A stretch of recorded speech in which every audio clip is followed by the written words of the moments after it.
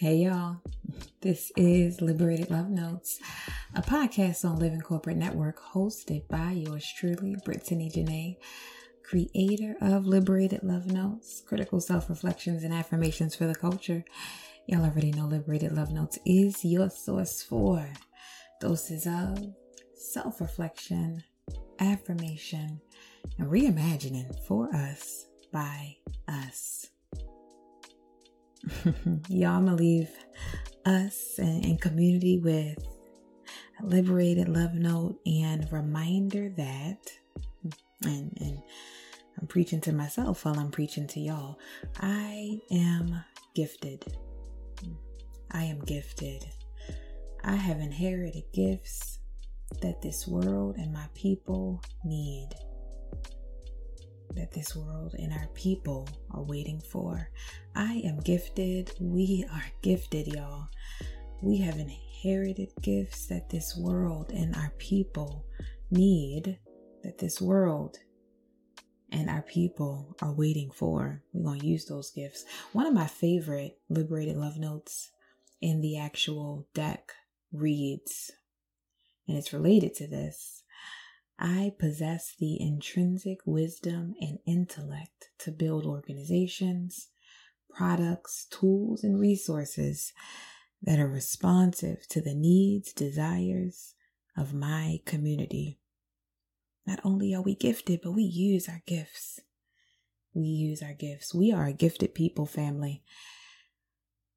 I'm always wondering what it will look like to center and ground ourselves in that reality, to center and ground ourselves in our gifts, to center and ground our understanding of self and who we are as a collective in our gifts. I just feel like in this dominant colonial culture, heavy on the anti-Blackness and white supremacy, there's a lot of pathologizing the Black experience. There's a lot of unpacking or understanding of our culture through a deficit lens. Black pain, Black trauma, devaluing of how we show up in community and how we show up as the fullness of ourselves. And I mean, this starts as early as childhood curriculum, right? Depending on where you're educated. Centering Black history on slavery and struggle. This shows up today in boardrooms and virtual training rooms across the country as diversity and inclusion or some anti-racism content focuses on Black oppression. I actually saw a tweet the other day by Natasha Emily, and she was rightfully lamenting about how some of the diversity, equity, inclusion training or anti-racism training that she'd experienced at work. She was just kind of venting about how it has been in some ways re-traumatizing, and from a, without using this language, deficit perspective. Let me just pull up one of the tweets she shared here. The learning is often too unidirectional. I feel that my education is often placed on hold so that white people in the room can play catch up. My education seems to be prioritized second to white people. I'm tired of reading about the same disparities. Shit, I've grown up with the disparities. It's like the whole class is to prove to white people that systemic racism is real. And this is where she adds that I really found compelling and related to this discussion. She shares, I'd rather spend my time learning about the strengths of Black people and other racial minorities. What strategies have these folks used to survive and thrive? How can we adapt the strategies and teachings to our research and practice? Y'all, the ancestors and elders be knowing. I have mentioned several times that I'm still reading this phenomenal book, Spirituality in the Black Helping Tradition in Social Work. And I've shared it. It has been restorative. It has been an exercise of remembering, for me, there's a chapter on the work of Alexander Crummell and W.E.B. Du Bois, both Black scholars of the 19th and 20th century, credited for their work in shaping what the text refers to as what Dr. Elmer Martin and Dr. Joanne Martin referred to as, those are the authors, shaping race work. And so like the thought leadership and scholarship around the Black experience, they were at the time and continue to be noted for their work and research around creating the conditions for collective freedom. One of the call outs in the text is that their work was distinct at their time, and even now it was distinct because they were actively disrupting what was this mainstream pathologizing of Blackness. And instead, they centered their work on lifting up Black strength, Black divinity, Black agency, and Black gifts. Yo, there's this passage in the book. We're going to have some story time. I just feel like this stuff is the stuff we need to know. There's a passage in the book that's focused specifically on gifts and how their work, their research, their praxis was so steeped in gifts, divine gifts more specifically. If y'all don't mind, I'm gonna just read y'all a passage. We're gonna have some story time. I don't think anything's wrong with that. In fact, we talk about rest and ease. This is possibility. This is possibility. Carving out time for us to read, but not just to read, listen, those things that are restorative. I'm going to read this passage on divine gifts as an element of Crummell and Du Bois' praxis. And so it reads here, Crummell and Du Bois and other race work scholars at the closing of the 19th century believed that Black people should be optimistic about their future prospects, not only because God and history were on their side, but also because they had inherent and acquired gifts. The idea was that if Black people developed their gifts, the vital qualities inherent in the race, they would have solid reasons for being optimistic. Frederick Douglass explained that the theory that each race has faculty, some peculiar gift or quality of mind or heart needed to the perfection and happiness of the whole, is a broad and beneficent theory, and, besides its beneficence, has in it support, the voice of experience. 19th century Black racework leaders were in agreement that Black people must use their gifts for altruistic ends. Frances Ellen Watkins Harper, the Black poet, feminist, novelist, and abolitionist, held that if you have ampler gifts, hold them as larger opportunities with which you can benefit others. Y'all, this is what's in us. 19th century Black racework leaders also generally agreed that the consequences were dire for Black people who did not develop their divine gifts. Crummell maintained that history has shown that any people who have perverted the gifts and brought imbecility among their being have perished. It was their divine gifts, 19th century race workers believed, that made Black people unique, special, and blessed, and which distinguished them from other races or peoples. I ain't finished yet, y'all, but we are gifted. 19th century race workers spoke of gifts in the same way social workers today use the word strengths.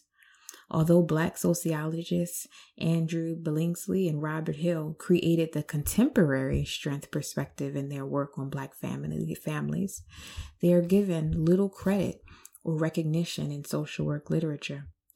Actually, Billingsley and Hill were following a rich tradition in the Black helping experience, since scholars such as Crummell and Du Bois advanced the strength perspective well over 100 years ago. We ain't new to this. We true to this, y'all. As early as 1877, in his work, The Destined Superior of the Negro, Crummell was identifying Black strengths that he called divine gifts. He recognized plasticity, receptivity, and imitation as inherent qualities in Black people that have made for their survival, vitality, strength, and resiliency. Crummell explained that the Negro with a mobile and plastic nature, with a strong receptive faculty, seizes upon and makes over to himself, by imitation, the best qualities of others. Yo, we touch things and it turns to gold. What? Crummell observed that by a strong assimilative tendency, Black people duplicate themselves through culturally borrowing from other races among whom they dwell, while retaining their own unique characteristics and peculiarities. I feel like we talked about this a few weeks ago, how nuanced and complex we are. Okay, I'm back to reading. They are, according to Crummell, able to adapt to different social circumstances while maintaining their own identity and sense of mission. What? They are, according to Crummell, able to adapt to different social circumstances while maintaining their own identity and sense of self or sense of mission. Y'all, we gifted. Crummell recognized other gifts in his 1895 sermon entitled Incidents of Hope for the Negro Race in America. Gifts include perseverance, desire for mental stimulation, moral and spiritual perception, and courage. Regarding these strengths, he stated that despite the murderous invasion of slave traders, the horrors of the Middle Passage, the sufferings of slavery, persistent poverty, bitter disillusionment, and political powerlessness, Black people have persevered. Crummell held that the Negro lives and grows because vitality, in his case, springs from internal sources. Y'all, it is legit in us. I ain't done. He stated that despite the laws and penalties seeking to forbid Black people to learn and to keep them in abject ignorance, Black people have groped and stumbled and plodded on, struggling to emerge from the darkness of ignorance to attain, if possible, the ability to read and the illumination of letters. Despite the attempt to present Black people as morally depraved and spiritually deprived, even in their pagan state, the spiritual instinct always had the ascendancy.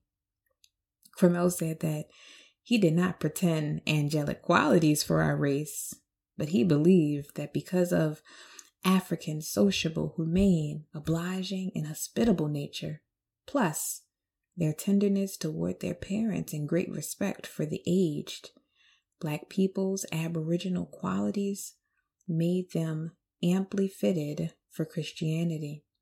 Crummell warned that people should not read into Black religiosity, morality, and spirituality that passivity is the normal or aboriginal quality of the race.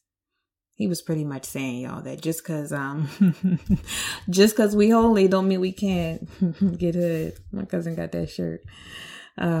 He says here, he wrote that the Negro is brave as well as gentle, courageous as well as amiable, a gallant soldier as well as a patient sufferer and an enduring martyr. Overall, Crummell believed that God had given Black people the constructive capacity to direct their inner, invisible, intellectual, and spiritual nature toward the work of building up the human soul. I promise I'm almost done, y'all. Du Bois also believed that Black people were endowed with the gift or capacity for constructiveness. He was of the belief that the gift of Black people would not only save them, but also save white America. He wrote, We are the first fruits of this new nation, the harbinger of that black tomorrow which is yet destined to soften the whiteness of the Teutonic today. We are the people whose subtle sense of song has given America its only American music, its only American fairy tales, its only touch of pathos and humor amid its mad money-getting plutocracy. As such, it is our duty to conserve our physical powers, our intellectual endowments, our spiritual ideals. Nearly 30 years later, Du Bois delineated in more detail the gifts he believed Black people had given to America in a book simply entitled The Gifts of Black Folk. I gotta add that to my reading list, y'all. He first highlighted the contribution African people have made to America in their role as explorers, laborers, and soldiers. Then he emphasized the contributions Black people have made to America in their struggles for freedom, democracy, and the emancipation of women. Next, Du Bois addressed the contribution Black people have made to America in the areas of music, art, and literature. And finally, he examined what both he and Crummell believe was the greatest gift of Black people to white America, the gift of the Spirit. Du Bois in 1922 wrote, "Behind the half-childish theology of formal religion, there was run in the heart of Black folk the greatest of human achievements, love and sympathy, even for their enemies, for those who despised them and hurt them and did them nameless ill. They have nursed the sick and closed the staring eyes of the dead. They have given friendship to the friendless. They have shared pittance of their poverty with the outcast and nameless. And in this lies the great grandeur of their simple religion, the mightiest gift of Black to white America." I'm going to stop there. And I hope you stuck it out with me. Y'all, we are gifted. We are gifted. I hope you go into this week really centered in, grounded in the reality that you are gifted. I am gifted. That you have inherited gifts that this world and our people need. I have inherited gifts that this world and my people need. That you know, that we know, that I know, that this world and our people are waiting for. Gifts that this world and our people are waiting for. I'm going to bring back that liberated love note. I possess the intrinsic wisdom and intellect to build organizations, products, tools, and resources that are responsive to the needs, desires of my community. I support Black people who do this. Y'all, we are gifted. We are gifted. It's already in us. It's already there. Peace.